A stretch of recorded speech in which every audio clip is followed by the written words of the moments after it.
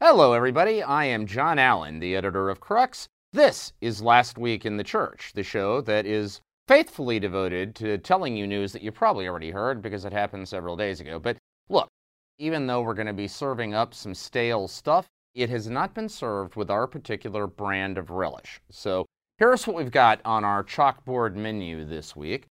First, is the Vatican's trial of the century turning into Pope Francis's own personal Watergate? Then, the most significant blow for women yet on Pope Francis's watch. The Vatican wades boldly once more into the Israeli-Palestinian conflict. A religious freedom throwdown for President Joe Biden. And finally, a female Peruvian journalist wins a big-time award for her reporting on sex abuse scandals in the Catholic Church. That's what we've got, so please stick around. Okay, happy Monday to you. Hope you had a fantastic weekend. Mine, to be quite honest with you, was a bit of a marathon from start to finish. It's one of those weekends where, randomly, a bunch of different stuff that would normally be spread out over an entire month all happens in a 48-hour span of time.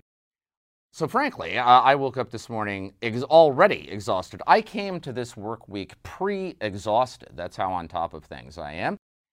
But always invigorates me to do this show. So here's where we're starting. Look, I'm going to talk to you for a few minutes about a Vatican trial that involves money. And I know for a fact that whenever I talk on this show about Vatican finances, I probably lose half my audience because the thing of it is, most of us don't understand finance all that well to begin with. Secondly, Vatican finance stories, they just seem so weird and completely Italian that they are impossible for an outsider to understand. And then third, most of us, I think, probably shrug our shoulders when we hear, oh, there's financial corruption in the Vatican? Okay, why don't you report that the sun came up this morning or that water is wet, right? And so you're just, the basic reaction usually is, next. But look, I know all that. I agree with all that. I feel all that in my bones. But nevertheless, I'm going to insist that it is important for us to pay attention to this stuff because what's really on the line here is the success or failure of Pope Francis's reform effort. Pope Francis is trying to change the culture in the Vatican from one of power to one of service. Now, to do that, to change a culture, you have to hit them where it hurts, and that means the power of the purse. So if this doesn't work, then you might as well write an obituary for the whole thing. And that's what's at stake. So here are the latest developments. This trial, as you have heard us discuss before, centers on a $400 million real estate deal in London that was orchestrated by the Vatican Secretariat of State, unfolded in a couple of different phases, obviously ended horrifically badly. 10 people are now on criminal trial in front of a Vatican tribunal, including, for the very first time, a cardinal of the Catholic Church, Italian Cardinal Angelo Becciu, and a handful of corporate entities on various charges of embezzlement, fraud, misappropriation, basically having their hands in the cookie jar. Now, so here are the two latest developments. One, the Vatican is now the owner of this property in London at 60 Sloane Street in the posh neighborhood of Chelsea. It's a sort of abandoned warehouse that belonged to the Harrods department store chain. And the Vatican's original plan was to buy it up and then flip it into luxury apartments and pay back the investment and then some with the rental income. It was a great plan, frankly. Every real estate expert in London will tell you that it was basically foolproof. The thing about London real estate is that it never goes down in value. You know, our managing editor at Crux, Charles Collins, who lives in Leicester in the UK, the way he puts it is, you could be in any random London neighborhood and pick up a clump of dirt and carry it across the street. By the time you got to the corner, it would have gone up in value. And yet, The Vatican is now so desperate to unload this property that it is apparently, reportedly, going to sell it to a holding company by the name of Bain Company for about $250 million US. Now, listen, I am no mathematician, but what I know is if they spent $400 million buying this place and they're selling it for $250, then they're taking $150 million bath. And that is one of the unfathomable dimensions of this story. How in the world is it possible that a basic surefire, take it to the bank, can't miss investment went so horribly wrong? Was it criminal, as Vatican prosecutors are alleging, or was it simple incompetence? Basically, stupidity on the part of the financiers the Vatican relied on and the superiors in the Vatican system who were signing off on all of this stuff. That, I suppose, is one of the questions this trial is intended to answer. The other development. There are tapes that are at the heart of this trial now.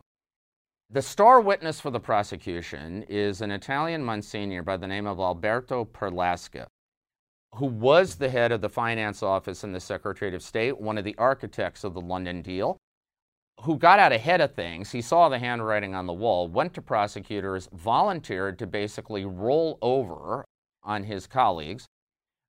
And so his testimony is at the heart of the prosecution case. Now, at the beginning of the trial over the summer, prosecutors submitted written transcripts of all of their interviews with Perlasca and other witnesses as part of the discovery process. However, it emerged that they had also video and audio taped many of those interrogations. Defense lawyers, and there are 30 of them, given all the defendants involved, those defense lawyers demanded access to those recordings, understandably. The tribunal ruled in the summer that they were supposed to get them. Prosecutors refused to turn them over. So the court last month ruled again that they had to turn them over. They finally did this week. So they turned over a total of 52 DVDs containing about 100 hours of either video or audio recordings. They also turned over a written guide to what was in this stuff. Now, only defense attorneys right now have access to it. We don't yet know if there are any surprises in those tapes. But what we do know is that there was a big surprise in that accompanying documentation, which was a list of 10 omissions in the video recordings. That is, 10 places where the prosecutors basically decided to cut stuff out, and a list of 28 omissions in the audio recordings, again, where prosecutors decided to cut stuff out. And in every case, the only explanation given was investigative interests. Now, here's the comparison to Watergate. You will remember that amid the Watergate scandal, it was 18 and a half minutes of deleted tape on the tapes of those White House conversations that had been turned over to prosecutors that helped bring down the Nixon administration, cemented the impression that they've got to have something to hide. Well, now prosecutors in this trial of the century have taken out, we don't know exactly how long, but one forensic analysis of all this suggests it's about 2% of the total, which would mean 2 hours. 2 hours of recordings for mystifying motives. Defense attorneys have appealed. There is going to be a hearing next week. We will see what the court does.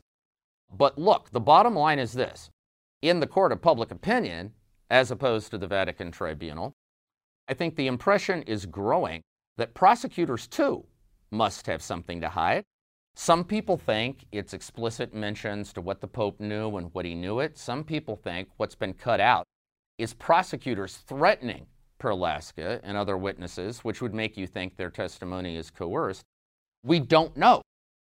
And until a clear and convincing answer has been given to that question, I suspect it is going to be difficult to win hearts and minds around the idea that this is a full court press for the truth. All right.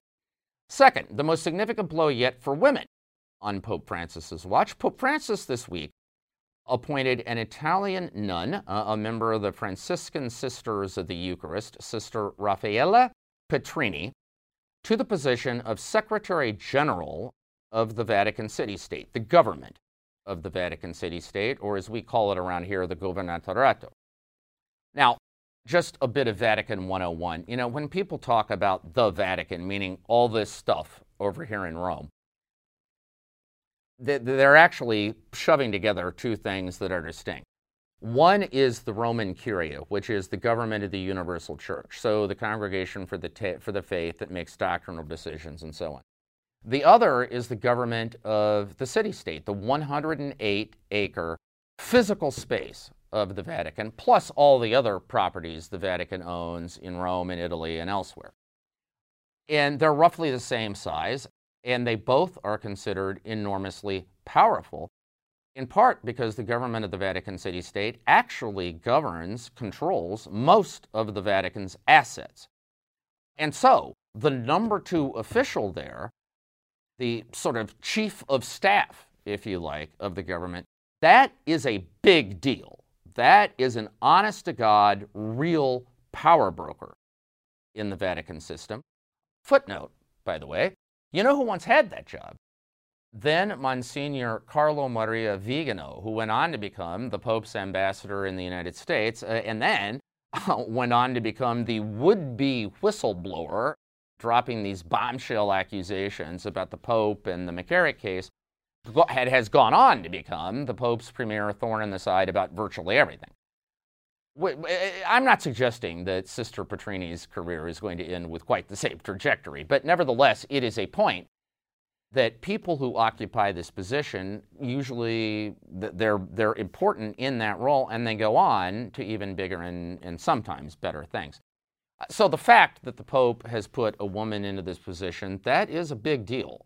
That is actually real change, because I can tell you that in the world of the Vatican, the Secretary of the Governatorato, that is somebody that when they talk, you listen. When they walk into rooms, conversations stop. People line up to try to curry favor with them. Now, I know that there are some who believe that as long as the Pope is saying no to women priests, then the rest of this is all window dressing and it doesn't matter. But if you can somehow conceptually bracket that off and say, okay, there's a debate about ordination, but that's over here. But there are lots of ways women can matter without Roman collars. Is the Pope serious about it? This is probably the most significant piece of evidence we've had to date that he is indeed serious. Sister Raffaella Petrini, one to watch. Third, this week, the Pope received yet another head of state. He's been doing that a lot lately. This time, it was President Mahmoud Abbas of the Palestinian Authority. This is actually the 6th time that President Abbas has come to the Vatican to meet a pope. The Palestinians have always been proud of their relationship with the Vatican, and the Vatican likewise has always had a soft spot in its collective heart for the Palestinians. In fact, one of the times that Yasser Arafat came to visit Pope, now Saint John Paul II, he gave him a collection of ivory-carved Stations of the Cross that were made by a craftsman on the West Bank. Those Stations of the Cross, John Paul had them put up in the chapel of the new Synod building. So every time there's a Synod of Bishops and a bishop goes in there in the morning to pray before, things get started or whatever, he's praying in front of Stations of the Cross provided by Palestinians, by Yasser Arafat. And in this particular meeting, Pope Francis and President Abbas spent 50 minutes behind closed doors. We don't actually know much of anything about what they talked about. But then Abbas went on for the customary meeting with Italian Cardinal Pietro Parolin, the Secretary of State, British Archbishop Paul Gallagher, the Vatican's foreign minister. We do know something about that meeting. Both sides released statements. What we learned is the Vatican once again reiterated its commitment for the two-state solution to the Israeli-Palestinian conflict, meaning an independent, sovereign Palestine and Israel with security guarantees for the integrity of its borders and the safety of its citizens. They also reiterated their support for some sort of special status for Jerusalem, a sort of international, if you like, protectorate for Jerusalem, that would protect the rights of all three Abrahamic faiths, that is, Christianity, Judaism, and Islam, to flourish in the city. Now, none of this is new. These have been the Vatican's diplomatic position since time immemorial. It's also hardly new that a Palestinian head of state would meet the Pope. I suppose the only thing noteworthy about this is that this is a moment in which many other global actors have basically walked away from the Israeli-Palestinian problem, feeling that there is no movement and no hope of any movement. I mean, for God's sake, there is a new government in Israel, a governing coalition, and its coalition partners don't even agree on the peace process. They don't have a common agenda, so it's not even clear, if you wanted to restart negotiations, who you should be talking to. And so many other actors have just sort of backburnered the whole thing and said, look, we are no longer going to pour money down this black hole. We will invest our time and energy in other problems that seem perhaps more amenable to solutions. This, I think, is a clear signal that the Vatican is not part of that crowd. The Vatican is going to continue to be invested in this issue because, of course, the Vatican believes that the Israeli-Palestinian problem and the fate of the Holy Land is the litmus test par excellence, not merely for the ability of different faiths to live together, but for different peoples to live together. And I think what they're indicating is that no matter what anybody else does, they're not taking their chips off the table. All right. Fourth, a religious freedom litmus test for the Biden administration.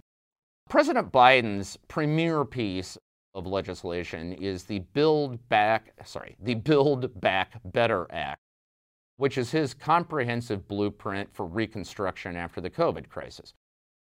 And it is scheduled for a vote in the House later this month. We'll see what happens. Now, it is controversial on 1,000 different fronts, but one front that has emerged only in the past little while is a core religious freedom issue, which is this. One provision of the Build Back Better Act has to do with the way the federal government subsidizes child care. Up to this point, it's issued vouchers or certificates to parents, basically checks that they could use to pay for child care. And it was not considered federal funding of any particular provider because the decision was being made by the parent or guardian, not by a bureaucrat. However, there is a provision in this act that would change that would say now providers that are receiving those vouchers or certificates are to be considered federally funded, which means they have to comply with all the requirements of Title IX and other bureaucratic requirements for anybody receiving federal dollars.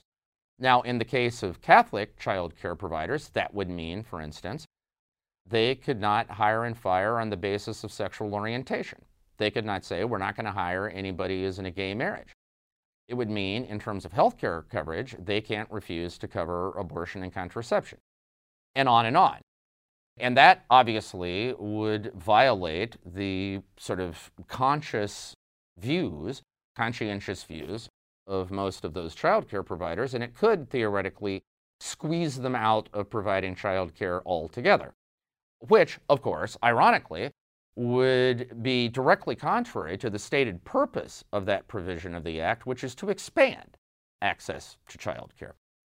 Now, this problem has been signaled by leaders in Catholic child care. This week, an ad hoc coalition of 6 different U.S. bishops who had various committees within the U.S. Bishops' Conference have written to the House Education Committee and also to the Biden administration, urging them to change this before the act goes through. So far, responses have been vague and non-committal, but this could be the first real pointed clash on religious freedom grounds between the Biden administration and the U.S. Catholic community. It's worth noting that when President Biden came calling on Pope Francis last week, the Vatican statement afterwards, unlike the White House statement, included a phrase that the two had, among other things, discussed religious freedom and freedom of conscience. Now, at the time, none of us were really clear what that was a specific reference to, but it may well be that the people drafting that statement saw this showdown coming and had that in mind. We will see if that sort of prod that Pope Francis may have delivered bears any fruit in terms of how the president handles this controversy. And finally, there is a journalist in Peru that if you haven't heard of, you should. Actually, there are two of them. Their names are Paula Ugaz and Pedro Salinas. They have been for a long time fighting a lonely battle to expose sex abuse scandals, scandals of abuse of authority and abuse of conscience, manipulation of conscience, in a uber-powerful lay Catholic outfit in Peru by the name of the Sodality of Christian Life, Sodalitium Christianae Vitae, usually known by SCV, or more commonly just as the Sodality. And as I say, in Peru, this is a big deal. It is powerful and wealthy and influential and all of that. Several years ago, Ugaz and Salinas began interviewing former members of the Sodality who had kind of horror stories to tell. They published a book on it that kicked the story out into full public view. Following a Vatican investigation, the founder of this outfit, Luis Fernando Figari, a Peruvian layman, has been, in essence, tossed out, that is, removed from leadership and, sentenced to a life of prayer and penance. Basically, he's not supposed to have any contact with the organization anymore and so on. New leadership has been elected. They're trying to go through a process of reform. In other words, in a word, Ugaz and Salinas have been basically vindicated. But nevertheless, that hasn't stopped the Sodality or people associated with the Sodality from wanting to shut them up. Both have faced a kind of avalanche of legal challenges in what seems a patent effort to tie them down with such a mountain of legal bills that they either are distracted or just give up. Neither has indicated a willingness to do so, and recently, for her trouble, Paula Ugaz received a major award, Women of Courage Award, from the International Women's Media Foundation. That's an organization based in Washington, D.C. It is a quite prestigious outfit. Ugaz's award, now they had to do the ceremony virtually this year because of COVID stuff, but Ugaz's award was presented by no less a titan of the industry than Christian Amanpour. And it is obviously an important shot in the arm for two journos who have been on top of a story, swimming against the tide for a long time, a story that even senior leadership in the Catholic Church has to acknowledge has been fundamentally accurate, and they have both paid a steep price. I confess I have a somewhat rooting interest in all of this because Ugaz's colleague and partner in all of this, Peruvian journalist Pedro Salinas, is absolutely convinced, on the basis of what, I don't know, but he is absolutely convinced that he and I are twin brothers. And listen, whatever else you want to say about Pedro, he is just a charmer and a hoot, and I love hanging with the guy. So aside from my journalistic interest in all this, I also have kind of a family stake in it all. So Paulo Ugaz, good on you, keep the faith. And Pedro, let's hope that some similar reward for you is in the offing. All right, that is our show for this week. Thank you for spending part of your Monday with us. We will be here next Monday, same bat time, same bat channel. In the meantime, you can find full coverage of all these stories on the Crux site. That is cruxnow.com. Cruxnow.com, your one-stop shopping destination for the very finest in smart, wired, and independent Catholic journalism. If you have time during the next week, go on the social media platform of your choice. Give us a thumbs up, give us a retweet, give us a like, write a nice review on TripAdvisor or something. Are video casts on TripAdvisor? I don't know. But in any event, you get the idea. We would like to put the show in front of as many eyeballs as possible. Spread the gospel of recycled, reheat, and Catholic news. Over the course of the next 7 days, my charge to you is stay safe, stay healthy, have a fantastic and blessed week, and we will talk to you again soon.